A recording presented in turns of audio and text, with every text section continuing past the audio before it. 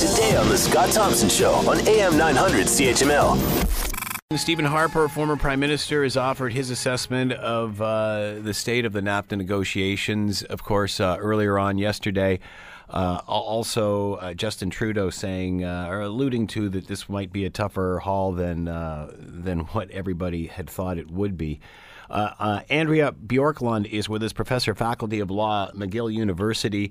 Andrea, let me ask you this. Is Harper conceding NAFTA would be a much harder sell now, period, than it was way back when? Would that be accurate? Well, he's certainly suggesting that. And, I can't say that he's wrong, although we should remember that NAFTA was a pretty hard sell back in the early 90s, that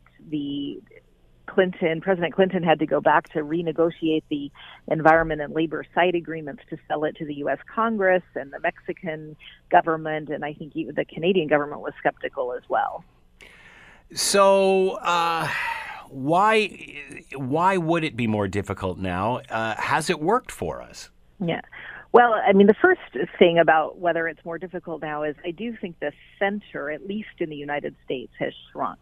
The center is where the consensus about the benefits of free trade, I think, has been the strongest. And if you've got a larger Democratic group really opposed to free trade because of effects on labor, and a larger conservative right-wing group opposed to free trade, possibly because of effects on labor, possibly because of nationalistic tendencies, it means that the pathway has become more narrow. Does that mean that it worked or didn't work?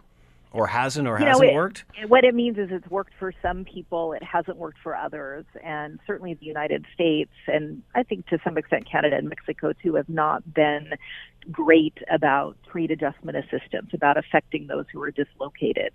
So free trade is great in the aggregate, but it has a deleterious effect on certain people more than others, and governments have not wanted to put money or resources into addressing those left behind. Whose responsibility is that? Is it governments or the companies that are taking advantage of this? Well, I think it's both. Ideally, you would have some kind of partnership. The company's responsible for taxes. I don't think any of the three governments want to go to a French or an Italian model that says companies have to employ people for life.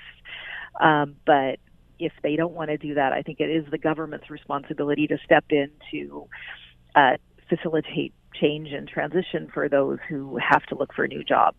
How do you do that in a global economy, especially if there isn't trade deals to link you all?